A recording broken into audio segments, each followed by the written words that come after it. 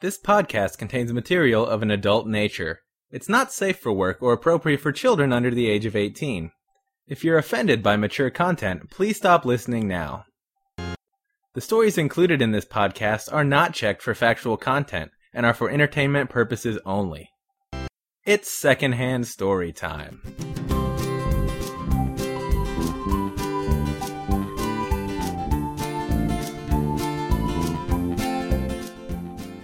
Hello and welcome to episode number 49 of Secondhand Storytime, the show where we tell stories we heard from someone else. I'm your host, Will Kistler. Today I'm happy to be joined by my new friend, Steve. Steve's going to tell a story about a fairly terrible overnight guest. Just fair warning, this story revisits some of the themes of episode number 27, The White Leather Couch. So if that one wasn't your cup of tea, this one may not be either. Please enjoy. Alright, so today I'm here with Steve. Hello! And glad to have you on, I guess. Glad to be here. You've been recommended by a mutual friend, so it's nice to meet you and be able to record a story. Yeah, that's fun. You've got something secondhand, correct? Yes, secondhand story. So, my brother's friend Patrick, I won't give his full name. Okay, probably for the best. He was at a wedding that a friend had in their backyard. So their wedding was at the house and it was in the backyard. Because it was so many people there, and so much going on, the guy who was getting married had two Rottweilers. They were really expensive, like purebred Rottweilers or show Rottweilers or something like that. Right, they had papers. They had papers. Yeah, they had every. They weren't neutered because they wanted to breed them later, and all that kind of stuff. And they put them in the basement while all this was happening, so that they wouldn't cause a mess or scare anyone or do anything like that. So these dogs are in the basement the entire time that this the ceremony's going on and all that stuff happens. So they have the ceremony and the reception right there, all in one place. Okay. He proceeds to get blackout drunk or near blackout drunk from what he can, because he can remember some stuff. Okay. So he doesn't want to drive home. The reception's still kind of going on. People are filtering out. It's a pretty wild party.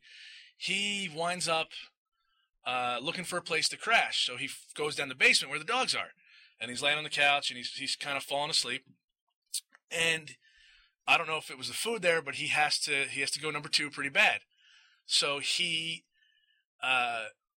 proceeds to get up, try to find the bathroom, can't find it, and in some magical, mysterious way winds up pooping all over the basement, and then walking from feeling the walls because it's dark, to try to find the bathroom, covered in his own filth. Oh, no. So he passes out like that. And he wakes up, and there's poop on the carpet, there's poop on the couches, there's poop on everything that he went past, because it was on his pants, it was on his hands, everything but his shoes, I guess, because there's no footprints.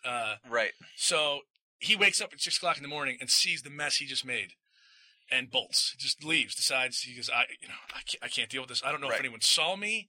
He doesn't know anything. He just gets up and goes home, takes a shower or whatever. Doesn't talk to the guy for 6 months. Okay. He doesn't hear anything from the guy. He doesn't know, he just assumes that they know it's him and that we're just going to leave it at that. Right, but there's no confirmation. There's no confirmation. So he's at the mall, the local mall, and he's walking and he sees this guy and his wife. And he's oh shit! I can't confront these people. They know that I shit all over the basement. So he goes up and the guy's like, "Hey, Pat, what's going on?" And he shakes his hand and the wife's like, "How have you been?" And he's thinking in his head, he's going, "Oh my God, they're so mean. They're just gonna be nice to me, and then they're being condescending." And he thinks this is like their diabolical. Yeah, they have some scheme. They're gonna invite him to dinner and kill him or something. And so he starts making small talk. They're all making small talk, and it's in his head. He goes, "Oh, how are the dogs?" And according to the guy said, "Oh, it's really sad. They shit all over the basement, and we put them down." Oh no! So, according to, and I don't know who's crazy enough to euthanize dogs over pooping, but apparently the damage was bad enough to the basement that the wife or someone convinced them that they needed to put the dogs down, or and killed the dogs. So they killed the dogs over his poop. According to That's a shame. This is actually not the first time we've had a dog killed over poop. Really? On the show, Really? yeah. I mean, we don't need to rehash the other story at the moment. I would like to hear it. Thanks for sharing this one. Yeah, no. I will definitely point you in that direction. Please do. Oh, those poor dogs. I know. Yeah. Show Rottweilers. So, yeah. I'd like to think that they were just supremely messing with him, and the dogs were okay. That would be the greatest. I think that would be the greatest revenge. That would be the happiest outcome for everyone. But then again, this guy Pat was a complete and utter douchebag, so I don't think he would have felt too bad ultimately. Okay, so he probably got over this pretty quick. Yeah, he probably got over it pretty quick, yeah. He was more worried about the awkwardness of seeing the people. Yeah, he probably got over it and then kicked a baby or something like that because he's just a miserable asshole. Well, yeah. Thanks for telling that story about him. Sure. Yeah, thanks for coming on. No problem.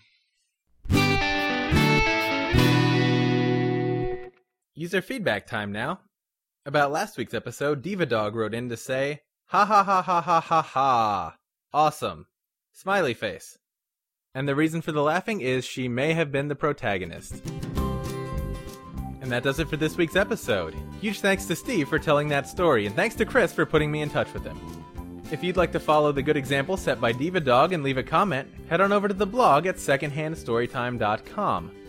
While you're there, you can find links to subscribe either through RSS or through iTunes, as well as links to our Musician Gummery and our license, which is the Creative Commons Attribution Non-Commercial 3.0 Unported license. You can also find links to our Facebook and Twitter accounts, or head to facebook.com/secondhandstorytime or twitter.com/secondhandstory, respectively. To get in touch with me directly with a story idea, longer feedback, or just something you don't want to post publicly on the site, write to Will at secondhandstorytime.com. That does it for this week's episode. Thanks for listening. We'll have another episode next week.